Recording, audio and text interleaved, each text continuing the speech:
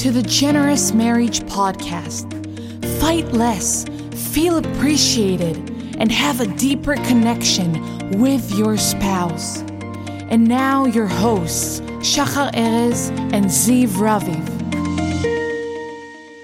Hello and welcome to the Generous Marriage Podcast. Hi, I'm Ziv Raviv. And I'm Shachar Erez. And today we have a very, very special guest, the opening guest for this season. And we are so glad and I'm so excited to have with us Jed Diamond. Jed Diamond has a PhD in international health, gender issues, and men health. He's been a successful author with 16 books by now at the time of the recording, and he is the founder of menalive.com. He also wrote recently the book 12 Rules for Good Men, which would be one of the things we want to talk with you, Jed, today. And this interview is happening all the way through Zoom, where you live in Willits, California. Hello, Jed. Thank you so much for being here. Good to be with you guys. Thanks for asking me.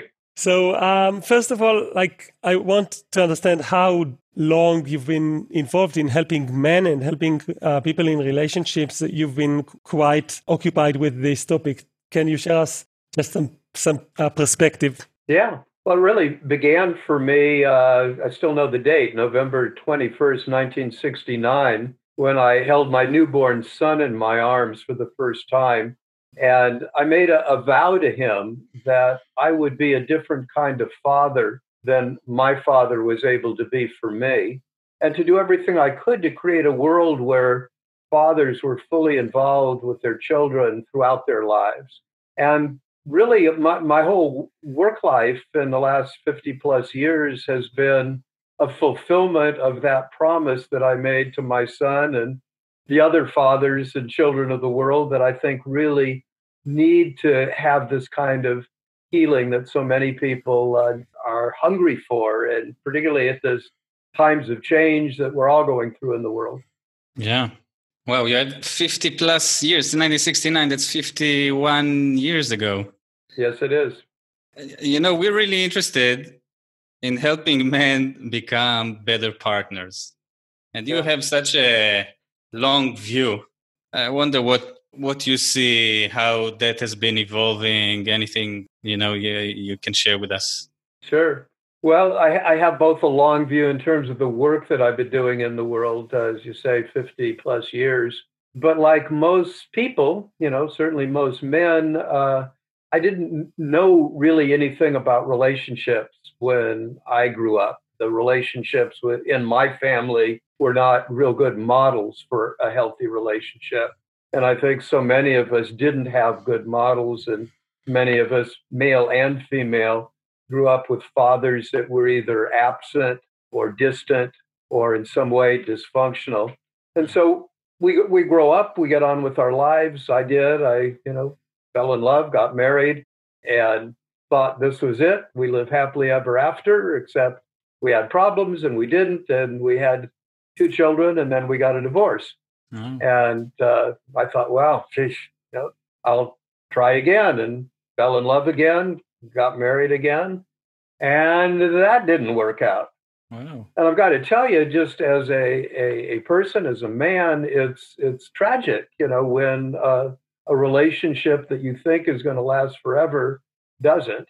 And it's even more tragic if you're a healer or a marriage and family counselor, a therapist, as I was. And I really decided I better figure out. It's kind of hard to be helping other people when I can't honestly say that my own love life is in good shape. So I went to therapy myself. I learned got a lot of help. I read a lot of books, and finally kind of learned the things that are the cornerstone of my relationship part in the new book, 12 Rules for Good Men. But I can report that I fell in love again. I got married again. And my present wife and I have now been together for 40 years. Nice. This is 40 years. And just a little tag note to that.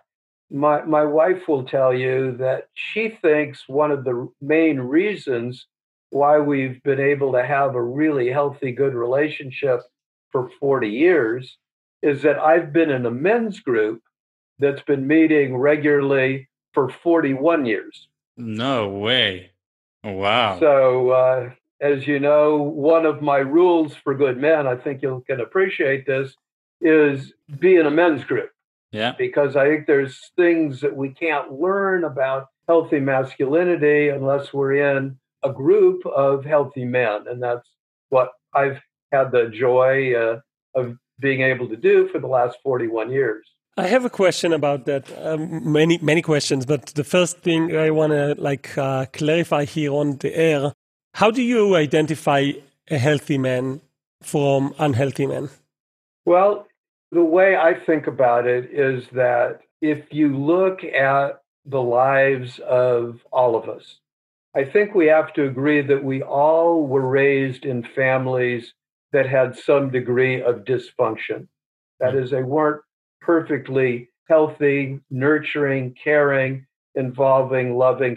Something was stress. So the way I think about unhealthy isn't that you're mentally ill, you're crazy, you're somehow inadequate, but that we all are trying to survive and thrive given that we had a model or a blueprint that was inadequate or was missing some pieces.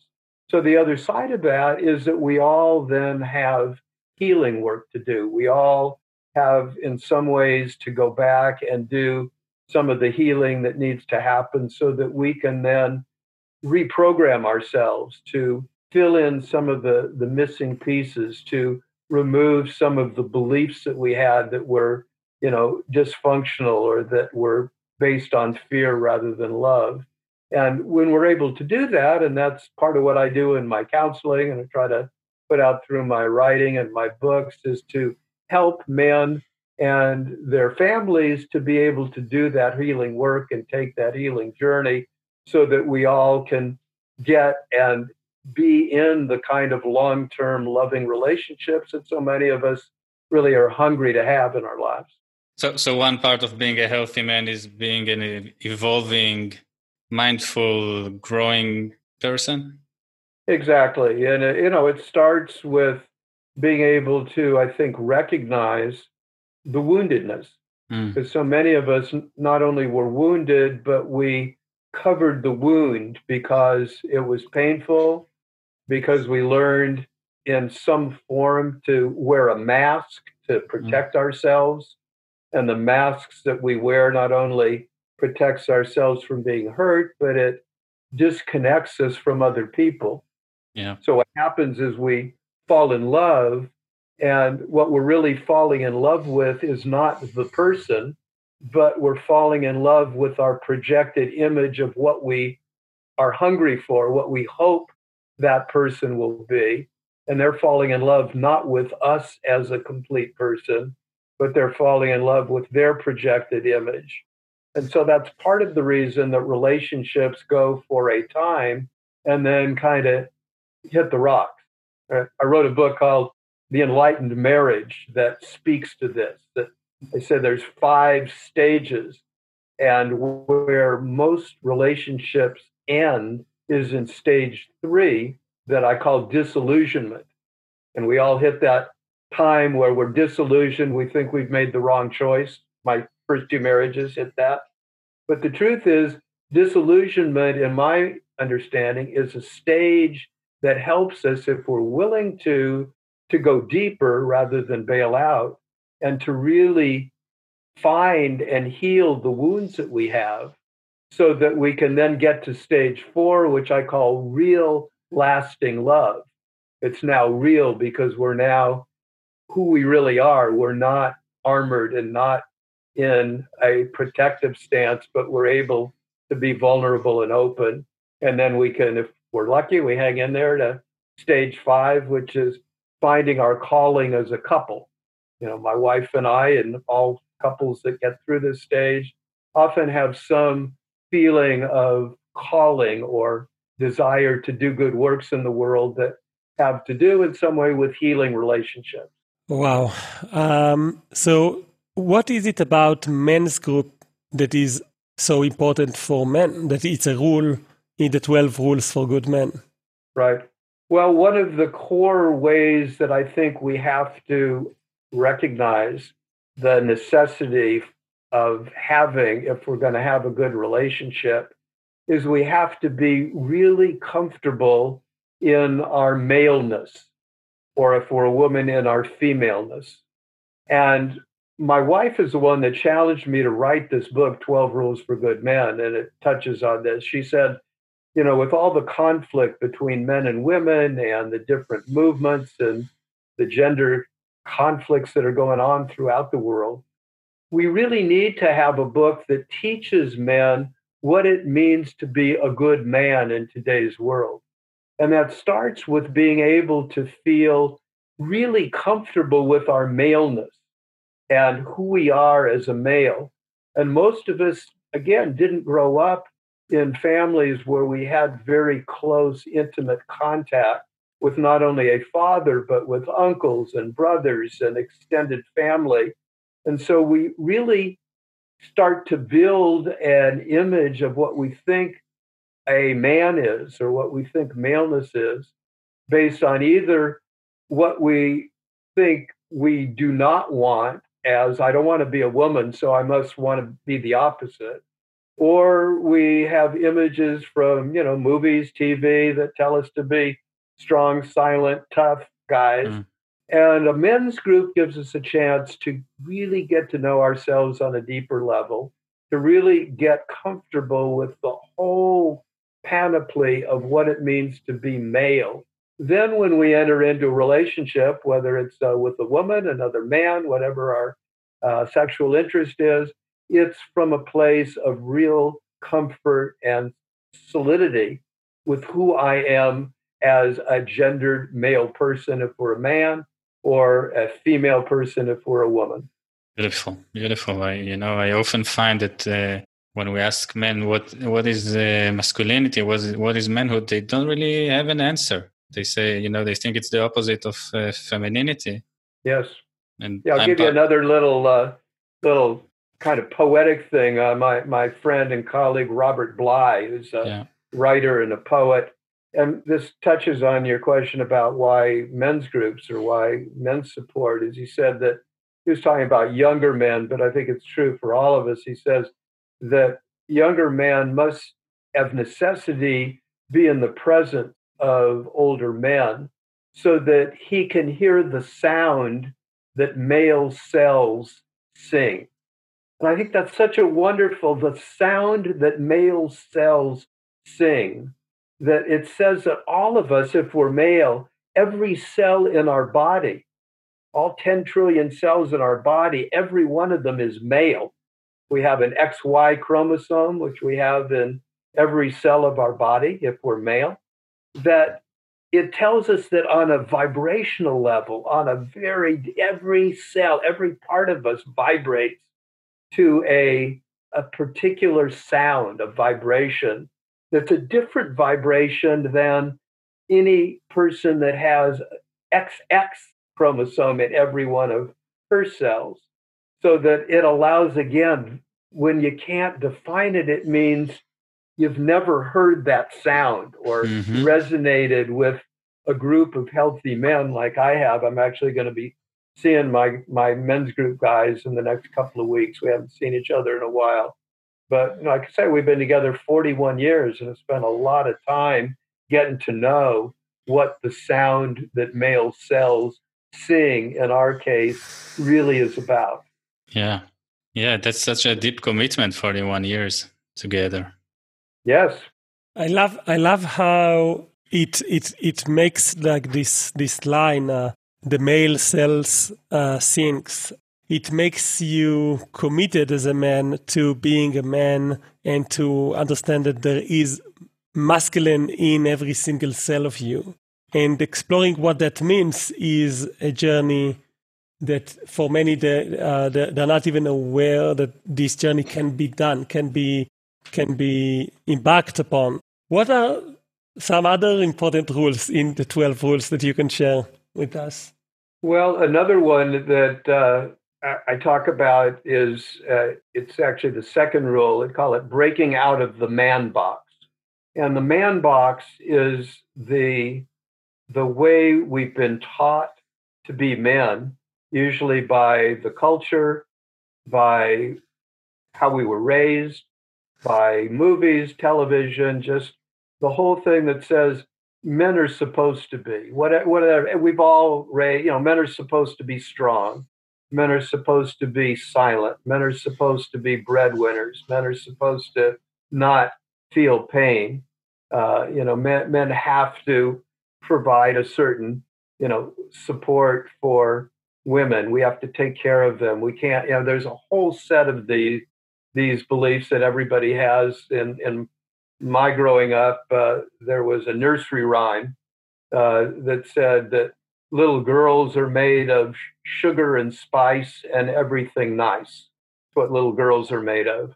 Where little boys are made of snips and snails and puppy dogs' tails. That's what little boys are made of. So the man box is this whole set of, beliefs, of attitudes that really restricts us. And what's interesting in the relationship world is the very things that we tell males you must be are the same things we tell females you must not be. Mm-hmm. So often men grow up with, you have to be strong and silent. And women grow up with the belief that you must not be strong and silent. You must be the opposite. Men are taught you must be hard and masculine, and women are taught you can't be hard. Men are taught the opposite of what women are taught they must be. We're taught we must not be. Women are taught they must be curvy and soft. And men are taught, right, they must not be curvy and soft. They must be, cut and strong. And so the man box is a whole set of beliefs that restrict us. It's not telling us who we can be or who we have deep affinity to being. It's telling us a restricted view of who we must be and is usually controlled by something external to us.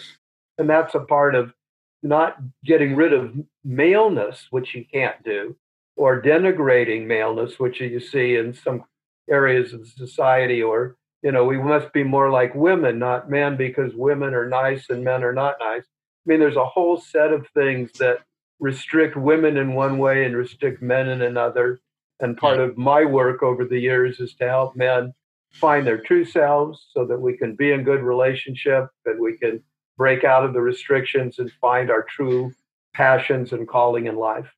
I love how you're not denying the difference between male and female while encouraging us not to be stuck in a tight box that just hurts both genders or all genders, Yeah. Well, it's understandable that some women, some feminists, throughout the world who were told that women had to be in their own box. You couldn't do certain things. And generally, for many, if you separated out and said men are this way and women are that way, it usually was a hierarchical. Men are better than and women are less than. And men, are the ones that can be doctors and the ones that can head governments and corporations, and women are too soft for that, too feminine for that. So it's understandable that some women would say, the way to break out of that is let's just treat everybody as people. Let's get away from this. Men are this way and women are that way. Well, the truth is that, one, that doesn't work because there are some biological and not just our anatomy biology. Our brains are different. Our hormones are different. Mm-hmm. The way we've evolved is different. And if we can break out of the social restrictions that tell women that being their inherent self is less than, and we can really recreate what humans have had for most of human history as an egalitarian, equal society that we haven't been living in throughout human, recent time. By recent, I mean the last 10,000 years of what we call civilization, but could better be described as a dominator culture that we're all, in a sense, restricted by. Mm-hmm. So if we can now return to this equality where men can be men and really deeply male, and women can be deeply female, we can have the kind of equal relationships that everybody is really wanting in a marriage or a relationship. Beautiful, beautiful vision. Wow. So men might listen to this right now, and women as well, and they might think to themselves, what do you mean by differences between men and women on the brain level or on the hormonal level? What does that looks like in day-to-day life? Sure. Well, for instance, we know in brain studies, a lot of this study are fairly new research that's been done, that we have two halves of the brain. Most of us kind of know that. There's a left half and a right half, and there's communication between the hemispheres. Well, it turns out that women have a larger connection. That is, that bridge between them makes for more of a balance between left and right, which allows women to process information better, to be able to work both from an emotional and an intellectual level, where men have less of a connection. So it means men tend to, be more restricted in our emotional response than women. We see that hormonally as well. Men have obviously higher testosterone levels generally. And with higher testosterone levels, we have more of an ability to solve math problems, and we go bald more often than women. These are testosterone related things. But what we pay for that is we're not as easily able to be empathic and to connect emotionally as women are. So there's a whole host of differences.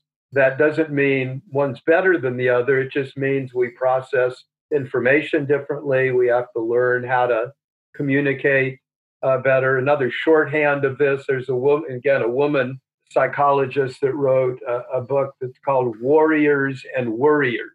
So warriors, are the male kind of way of being in the world that's more competitive, part of the male spirit. Testosterone, brains tend to be more competitive with other men.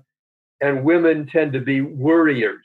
That is, they worry more about things. They ruminate about, what's going to happen? Is this going to happen? So again, there's some inherent differences. If we can appreciate them, we can honor them, we can learn from each other, we can stretch ourselves, because men have all qualities that women. We can be empathic, we can be caring, but for some men, we have to work at it a little more. And women can be as aggressive and as demanding and as strong as men can, but some you have to work harder at it.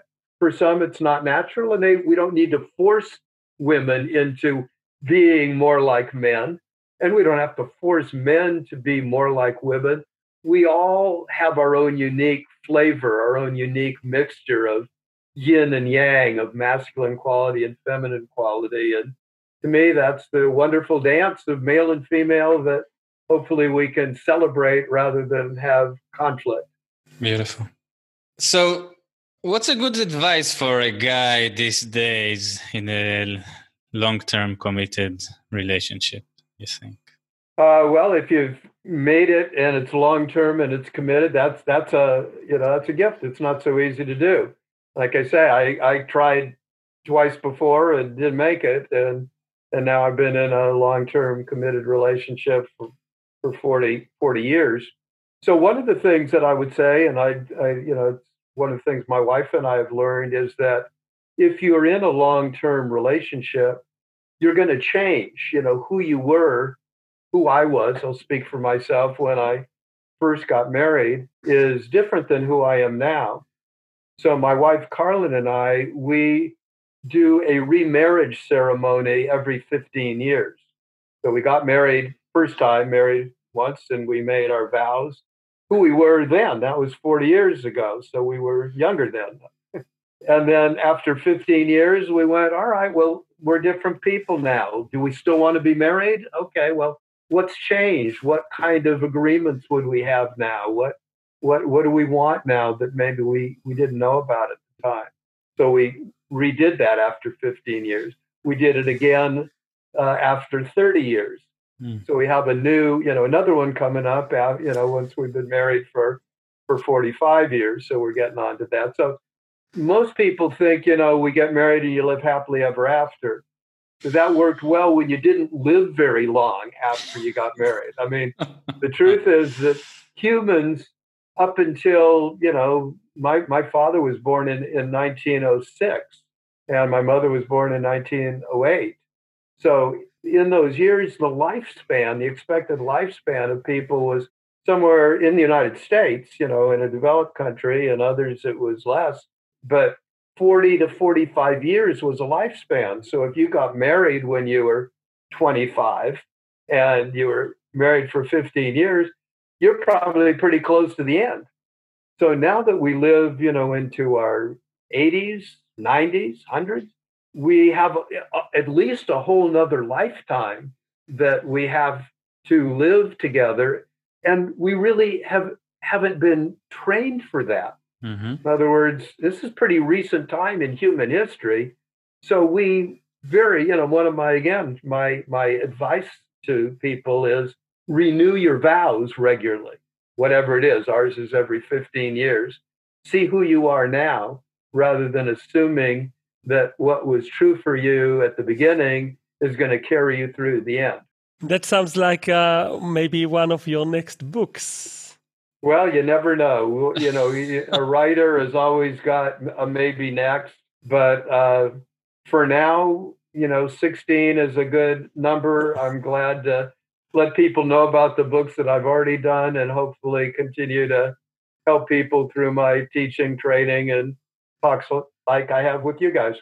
So I want to ask one more question about the 12 Rules for Good Men, which is the title of your book. And tell us a rule from it that you think would apply almost only for men. Well, one of the things that I talk about, and there's a whole chapter on it, which is dealing with male anger. Actually, I have a whole book about that. But men, because we have higher testosterone, because we are restricted in certain ways in the man box, and we have certain threats that we have to deal with. Males build up a lot of anger in ways that are different than the way women do. And so, I mentioned to you, I wrote a book called The Irritable Male Syndrome. And I think it's one of the key things that men need to understand and deal with, and women need to understand and deal with if you've got a man in your life. In fact, if people go to my website, I mentioned menalive.com, there's a quiz that has become very popular. It's called the Irritable Male Syndrome Quiz. And it assesses to what degree anger may be a problem in your relationship. And it started out as a research tool for my book. Turned out that it became so popular, I left it on the site. And now there's been about 65 to 70,000 men have taken the quiz to assess their anger levels, and probably half again that number of women that took the quiz to help them understand what may be going on with anger with the men in their lives. So that's an area I really think is very important for men to be aware of.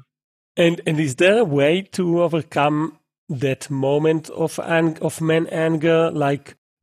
I understand the tendency for men anger is a part of being a man, and for some men it's even like a situation where they have a syndrome. It affects a lot of their lives facets. But are there some proven ways to overcome anger when it strikes? Yeah, there's a couple of things. There are two things that don't work so well.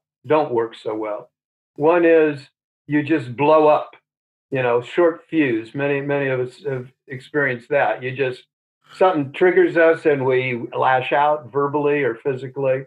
The other, which many of us do to try not to do that, is we stuff it. We just keep ourselves. My wife would look at me sometimes, say, you look angry. And I'd grit my teeth and I'd say, I'm not angry. And, we've all had that experience. So the antidote for that, there's a lot of things that you can do, but a real simple thing is to breathe, take a deep breath.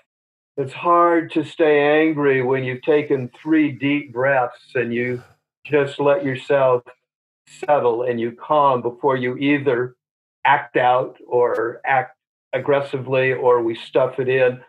Just breathe. Thank you. Yes, I can see you're doing that. Good. Yes. So there's so much to talk about. What are some of the things that you're doing these days that are exciting for you?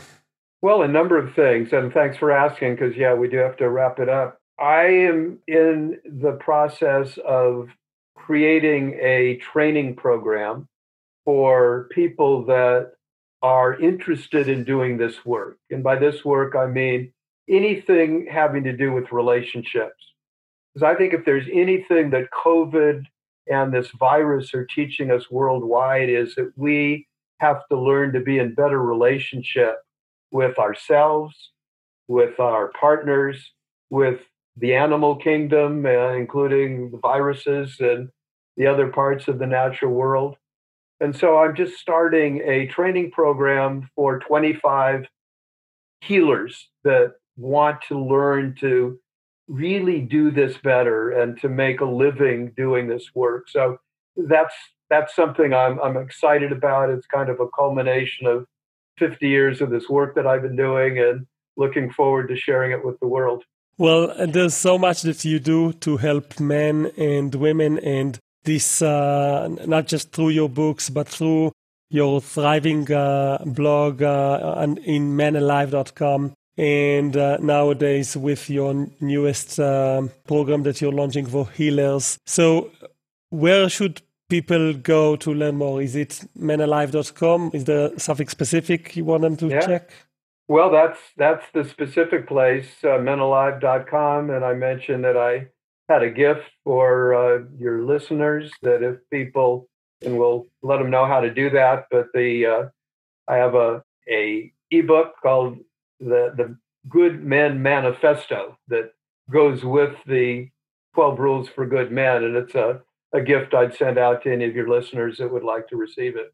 And we will put in the show notes under generousmarriage.com the details of how you could get your copy for free of the Good Men Manifesto. And that is something that I think is a good idea. It can shortcut your process of identifying some of the areas in your life that you want to develop or study or better understand. And it could help you make a better decision on investigating further with the 12 Rules for Good Men book. So, Jed Diamond, I want to thank you and salute to you for all of your work, for helping men, for not giving up, for there was, I'm sure, many voices and many naysayers that suggested that maybe your work is not valuable. Your work is phenomenal and important, and I just want to thank you.